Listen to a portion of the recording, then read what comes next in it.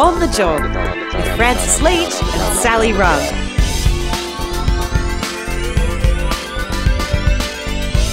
It's On the Job, the podcast all about making your working life better. My name is Francis Leach. My name's Sally Rugg, and maybe today I'll say something that doesn't necessarily represent the view of my employer. Stay tuned to find out. And your job is to pick what that is. Send all your correspondence to @Sally Rugg on Twitter to see if you're all right. How are you? How are you, Sally, back in lockdown? Yeah, I'm okay. I mean, there's a lot of people across the country and back in lockdown at the moment. Pretty miserable. But I'm okay. I'm all right. Really feeling for a lot of workers across Greater Sydney who have spent the last couple of weeks, without any clear guidance on what is essential work and what isn't. And, we're hearing stories of workers being forced to go to their workplace when they actually could be working at home by bosses who are, Luddites or just meanies.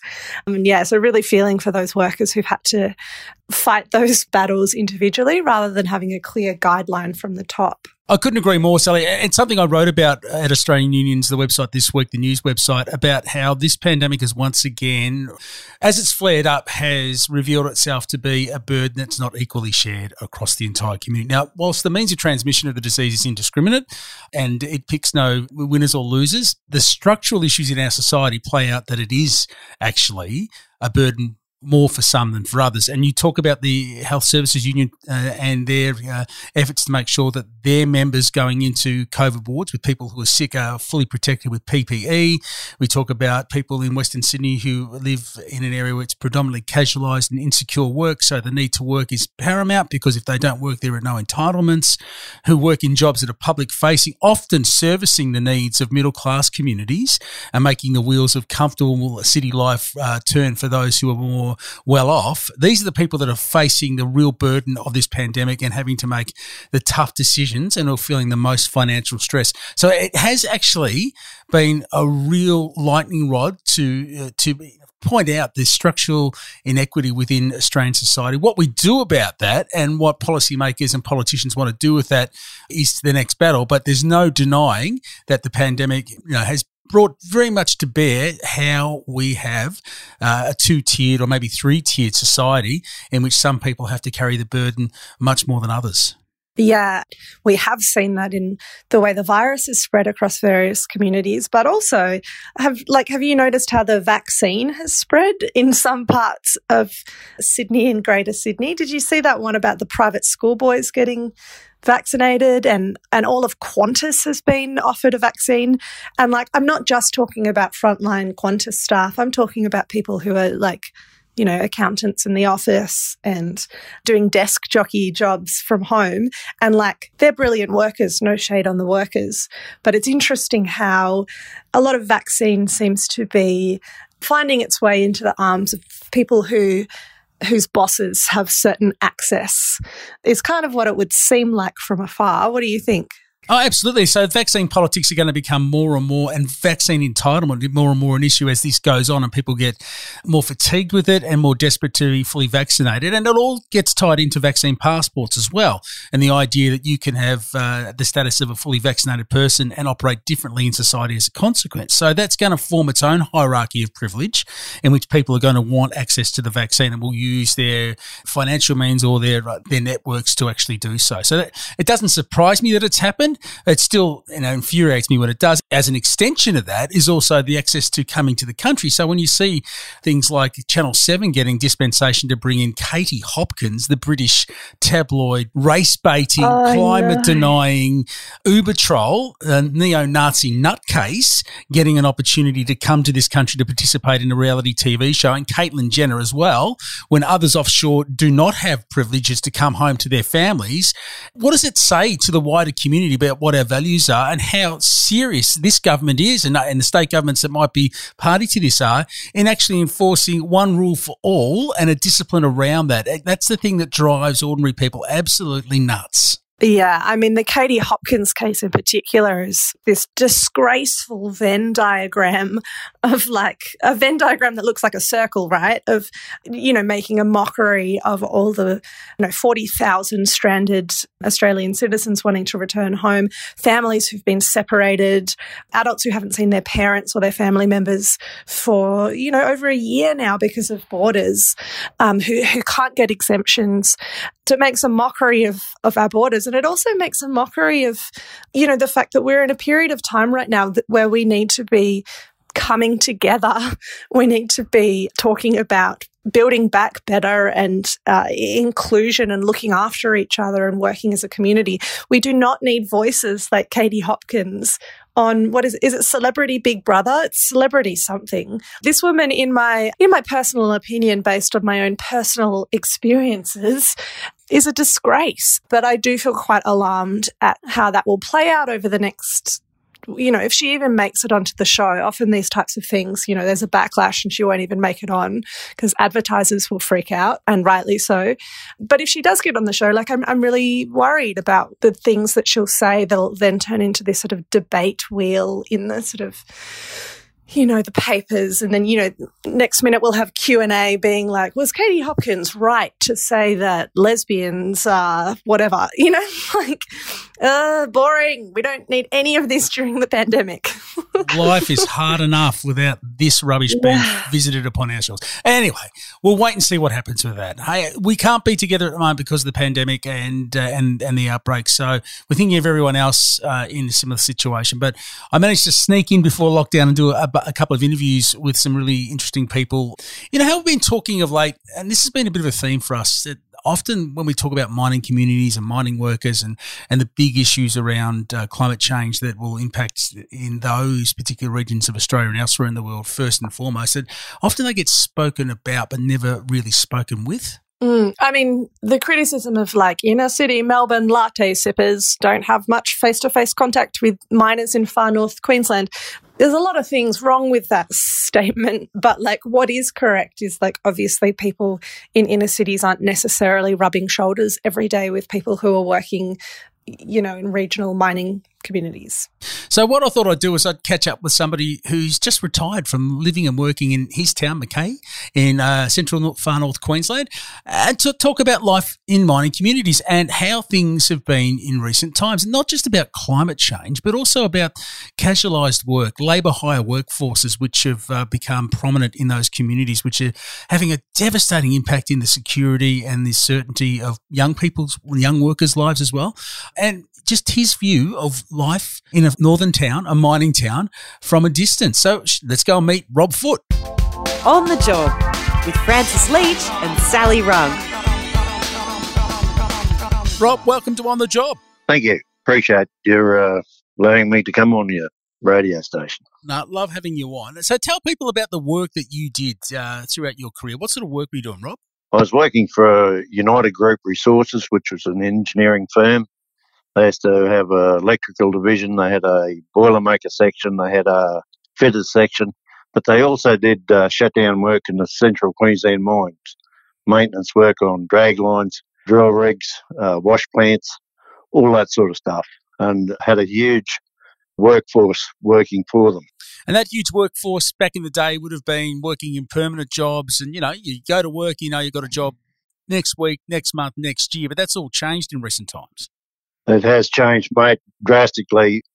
People that were on a permanent basis.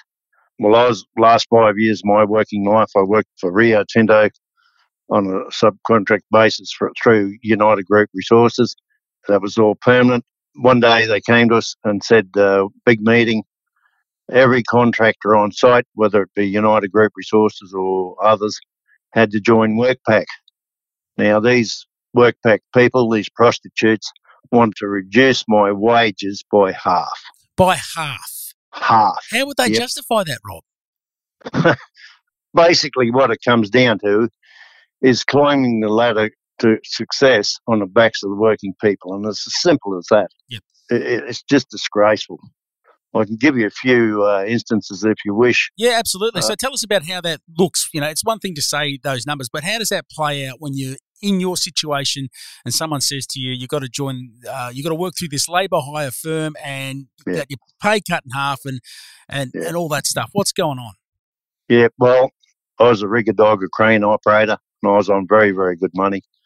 If I had to join this WorkPac group and everyone had to join, otherwise they just got the sack, just had to finish. So that put the fear of God into people, young people with buying homes, vehicles, debt, and trying to put a decent standard of living for their families. So I'll give you an instance. You had to pay for your own transport ex-Mackay to the mine site and back. Now, you could go by bus, which was these people used to take workers out to the Central Queensland mines. Now, per bus was $80 each way, or you went per your own transport. So if you went per your own transport, you suffered broken windscreens, blown tyres, kangaroo strikes, going to sleep after working night shifts, all this sort of stuff. You had to pay for your own accommodation on site. Now, our firm paid $120 per day. So these new WorkPac blokes were paying for their own accommodation. You had to pay for inductions. Previously, all the inductions was all paid for by the companies that people were working for. So you had to pay your own induction. So you had to pay to get trained to do the job they wanted you to do. Yep. And not only that, these inductions weren't held in Mackay. They were, or Townsville or Rocky or Gladstone. They held out of the mine. So you then had to pay your own way out and back to do these inductions. You then had to get a coal board medical pass, which was about $150. You had to pay for your own training courses, your safety courses, your trade certificates, rigger dogger crane courses, crane tickets, high risk tickets, heights training certificates, forklift, truck, confined space, etc., etc., etc. So that was all. If you got those tickets when you did the courses, you got the tickets. But in 2 years' time, you had to do a refresher course. So you had to pay again to do a refresher course. They've conducted another industry doing this sort of thing. So when you worked out these Central Queensland mines for these WorkPac labour hire people, there was no holiday pay, no sick pay. There's a flat rate of pay, no overtime, no travel paid. And if it rained, haul truck operators sat in the smoko rooms, no pay, until such time it was okay to go back. The haul roads were dry enough for them to go back on haul roads, So workers would be faced with a choice of doing that sort of work at that sort of cost and all at their own expense, or going without. Is that basically that's right? The situation they found themselves in? Yep, that's correct. If you didn't join WorkPac, you're then dismissed. Just like that. Just like that. In fact, I had a mate, and he'd paid for his holidays on him and his family to go on a cruise ship. Now that had been paid for 12 months prior. He said to the WorkPac people, "Look, I've paid for this trip. Is it okay to go?" "Yep, no problems at all." 2 days before he came back to start work again, they sent him a text: "Your services are no longer required." And this is how it was. This absolutely. And if people questioned any of the safety rules or laws or whatever, they then didn't get any more. Your services are no longer required. You'd got no more ships.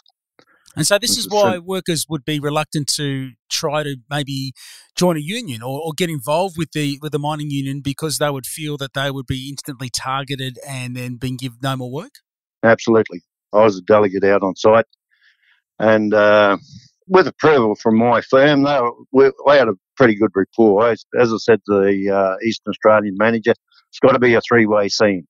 The client's got to win, the firm's got to win, but the boys have got to win as well. The working people have got to have a win as well. As long as they take us along with them, everything's fine. But if you're a union delegate, you then got shifted on or no work, and which is the same thing. And it's just disgraceful.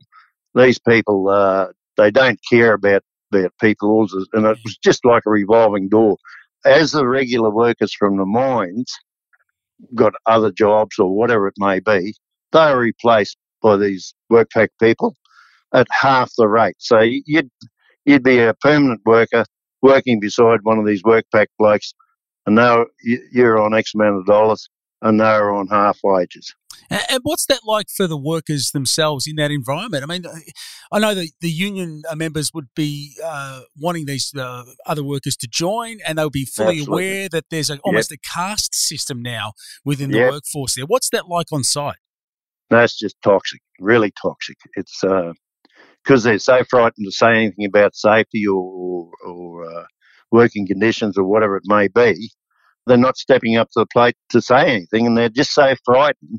If they do, they've gone. Simple as that. And these other blokes are left to bear the load, I guess you'd call it, if there is any safety issues or whatever it may be, negotiating their EBAs at the end of the year and stuff like that. Is safety a real issue and concern for you then because of that lack of oversight now?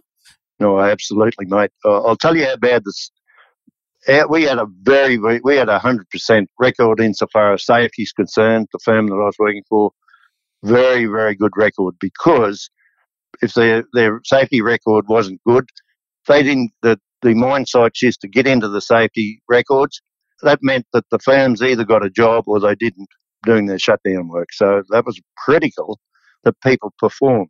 Now, the safety record on site, because of these people having no experience in the outside fields of work, they're employing shelf stackers, hairdressers, all this sort of stuff. Not that there's anything wrong with that, but when you haven't got practical experience outside in these dangerous conditions, it means you're working beside an unsafe person or person that's not aware of the dangers. And it got that bad that the mine manager shut down for 2 hours production on the mine site. Every employee had to attend the safety meeting, and he pleaded with the people to work safely. And that happened in day shift and night shift. So that would have cost billions of dollars in production and all this sort of thing. Yeah, so, it was just the safety record was, you'd had to be on your mettle all the time to be aware of what's going on around you. Rob, what's it done to the communities in Central Queensland and Far North Queensland, having that lack of certainty and the changing work culture? What's it done for young families and for people living in those towns who have been there for generations? Well, it's almost decimated the western towns insofar as shops and all this sort of thing is concerned. I had a friend just down the road from us, living here in Mackay. He purchased he was a shutdown worker prior. He saved his money and bought this big food shop. Stole small goods, all that sort of stuff. I approached one day and said, "How you going, mate?" And as I walked through the door, footy, he was nearly crying. He said, I can't make a living because of the people aren't getting a regular wage. They're now spending less and less and less. And he said, I've got to close the doors. And they did. I know car salesmen that were marketing new cars, second-hand cars. And there again, the knock-on effect, because people couldn't, in casual work, obtain loans, all that sort of stuff, were really hurting badly. And this is the knock-on effect that casualisation of the workforce has on the people. You didn't put up with it. You told them to shove it. You retired. Tell us about how that unfolded. Absolutely. Well, I laughed really, because I wanted to do 4 more years and then retire. But because of this reduction of half pay, all that sort of stuff, I said, no, I'm gone. I'm finished. I'm out of the workforce. I'm retired. 5 times the management from Rio Tinto approached the leading hands. Footy, we don't want you to go. We want you to stay. You're a good worker. You never cause any strife. We've got a good rapport. We don't want you to go. I said, not for half wages I want. I said, put me on permanent then. But there was a directive come out, and I knew this. I was pressing buttons, I guess. And I knew that because, a directive come out and the leading hands had showed me, here, have a look at this. we want to employ you on a full-time basis. And this is, hush, don't say anything. No, that's fine. No new employees to be employed on a full-time basis. So I retired, but 5 times they asked me to reconsider and join WorkPac. In fact, even when I come back the last shift, my leading hand from the mine said, "Oh, which is your car, Footy?" My wife was there to pick me up. He ran up to the car, knocked on the window and said, "Oh, Ruth," he said, "can you convince Footy to stay with us? Because he's a good worker. We don't want to lose him." Ruth said, "Some people don't realise what they've got until such time as it's gone." I was proud of her. I sat there like a rat with a gold tooth, Oh dear! Look, it's a terrible situation, but we feel it's important to let people in the south and elsewhere around Australia know about this, because people often talk about miners, but they don't talk to miners, do they? No, I had a friend in Victoria that worked on dairy farms, and he rallied all the local lads down there, and he was sending them up to get jobs in the mines. And prior to this labour hire glut, I suppose you call it, there was good money to be made. But when you consider that you've got to pay for all those things that I spoke about earlier, they might as well get a job in Woolworths stacking shelves. Not that there's anything wrong with a person doing that, but someone's got to do it. But the big money was gone. It was an uncertainty of whether they had the next shift or whatever. And this mate of mine was sending these young fellas up, and in the end I rang and said, "Christ's sakes, don't send any more people up, because they'll have a job one day and won't have a job the next." And it's so uncertain. They stay on the dairy farms, get a job somewhere else, whatever, but don't send any more people up. And that's what happened. And good lads, good working lads, hard workers. The work ethic had been installed into them from childhood almost. There they were. Not much dough on dairy farms, but wanted a good standard of living for themselves and their families. So Rob, when you see your local politicians like George Christensen and Matt Canavan and these other jokers talking about how they're for mine workers and they want to protect mining jobs, what does it make you think? Oh, it just makes me so angry that these bastards don't really know what's going on out in the workforce, and they don't care. They're all for the top end of town, and that's good. If the top end of town's making dough, well, it filters down, but not when they've turned greedy, climbing on the backs of the working people to get to the top. That's not the Australian ethic. That's not the way it should be done. That's the American way. I've been sort of studying this sort of thing for 50-odd years, and it's just wrong. It's just plain wrong. They don't care, mate. They just all for the top end. Now, I want to ask you, well, I've got you, because as I said, we talk about miners, not two miners enough. That's true. That's true. It is true. Your part of the world, obviously, mining is huge, and mining bleeds into the issue around climate change and the future of coal and carbon industries. What's the feeling within your community and your mates when you talk about this issue and the future, the way that you see it? Mate, just before we get on to that factor, here's another factor for you concerning these firms. United Group Resources had about 3,800 workers in the central Queensland mines, just directly employed through all these doing this maintenance work. 3,800 people were then dismissed from the firm, and I rang a leading hand a while back, and from 3,800 people working, there's now six doing maintenance work from the Mackay area. So you ask how things are going on economically for the shopkeepers, etc. There's buildings for lease everywhere. Yeah. They're under big strain, mate. Yeah. So about the climate change and stuff like that, look, people are aware of it. They do care. The vast majority of people do care.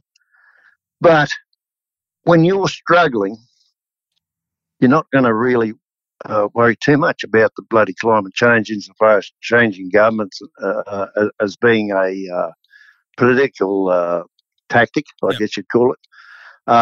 They're worried about putting food on the table and banking a few dollars if they can for their family. to get a better standard of living. I was talking to some workers in the engineering facility a while back, and they haven't had a rise for 5 years. 5 years, like, and yet these companies, the firms they're working for, the manager drives around the Mercedes-Benz and goes on overseas holidays, Yep. prior COVID, etc., and splashes money around like a man with 14 arms. But, it's and when these blokes haven't had a rise, Woolworths don't hold their prices up for 5 years. The local council sending the rates out don't hold their prices up for 5 years. The shopkeeper can't afford to either. And, it's just frightening. No, look, there's a political tactic.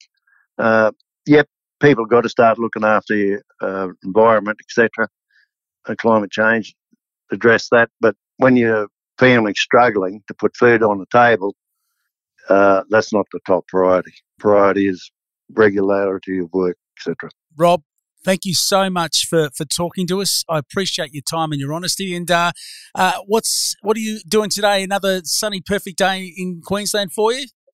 Mate, I'm making some fishing lures so that I can get out and tag and release a few fish. Enjoy. I will, mate. I really enjoy it. I'm really enjoying these. I've worked hard all my life, and now's the time to reap the benefits, and I am. I play guitar, and I've written 400 songs. I go to the men's shed, I make walking sticks and fishing lures, and heading up the retired division of the AMWU, and I'm just having a ball. It's just awesome. Go up and play and sing for the oldies up in the old people's homes, and it's just not enough hours in a day. I'm having a ball. Good on you, mate. Thanks for being on the job with us. Righto, Francis. Thank you very much, and I hope this helps in some way. And I hope the people out in radio land listen to this sort of thing, because it's the truth. I'm not the only one that is affected. It's a big, big issue. And the amount of lies that were told during that last election are not contradicted by the Labor people was a disgrace, absolute disgrace. The amount of lies George Christian used to stand up to people and tell everyone that he was cared for the people, and Canavan and all those blokes, it's just criminal. It wasn't addressed, and I hope this helps in some way adjusting that imbalance.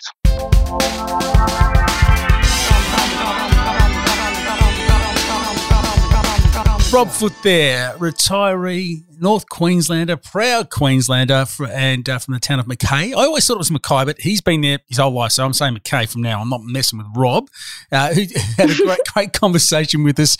And he paints a really a vivid picture about how these communities now are dealing with the casualisation of workforces, no certainty when it comes to work. You can't get a house loan. You can't do anything because you don't have those entitlements. And then you've got the pressure around mining and the environmental issues as well. And it's a really high-pressure environment these days, Sally. Yeah, super high pressure. And also, all of these things are linked, right? The hyper-casualisation of the workforce is created so that companies like these big mining enterprises, whatever huge profit-sucking company it is, can profiteer more, can just make more and more money. And so the same way that the companies are exploiting resources from the ground and exploiting our natural habitat and our ecosystems and, land, water and air, it's the same exploitation of these workers and also these communities, because when these jobs are eventually casualised to pieces or automated, or, these companies can no longer extract fossil fuels from the ground because the writing's on the wall in that regard, it's these families and these communities who are going to be left exploited the same way that the ground has been, the same way that, our environment has been. And so I really feel for the predicament, and I think Rob is completely right. How could you possibly expect someone who's working their guts out in really precarious situations to care for their family to then turn around and advocate for them to lose that job altogether. It's really tricky stuff. It is, but it's important to have that conversation because the options that are going to be made available to those communities are key to getting those communities and on board with the changes that we need to make. It's not good enough for Matt Canavan and George Christensen and all these MPs from that part of the world and senators from that part of the world to smear coal dust on their face so they can put that in their Twitter profile and say that they represent mining workers when they're doing bugger all or absolutely nothing around the casualised nature of the workforce that they're representing and the communities that are suffering as a consequence. Anyway. Like you and I, Francis, we're not going to be in the room. We're not going to be responsible for developing policies and plans for these communities, and we're not pretending that we are. But the thing is neither should people like Senator Matt Canavan or, you know, a lot of people in that building, and it really should be people like Rob and like his family and his community who need to be at the centre of creating a plan for a just transition and a safe transition for their families. Yeah. Absolutely right, Sally. These are the people, they want a future. And if you can offer them a future without coal, they'll grab it with both hands. But it's up to us to listen to them and their needs and then work with those communities because the opportunities are enormous when it comes to renewable energy industries and jobs and technologies that are going to provide jobs for generations to come. But because we're so locked into a cycle of an old industry that's delivered financial security and great wealth to this country, and we're not prepared to take that jump off the plank into a future, it's slipping away from us. We can see it already. We've heard European governments talking about putting a price on Australian products because of their carbon base. So we're going to be priced out of future markets anyway because we haven't made those adjustments. The world's moving on without us, and we, at this stage, given this government's posture, are not willing or able or ideologically aligned to actually make the changes that are going to be necessary, which will be even more painful later on when they become unavoidable. Do you know what I wish? I wish we lived on a continent that was like really sunny and really windy and surrounded by ocean. That's what's really missing at the end of the day. Do you reckon you could sort that out for us over the next week? Yeah, I'll have a word to the manager. Good on you, mate. Good to talk to you again. Stay well in your COVID cave. Have you gone full Ugg boot in this lockdown like I have?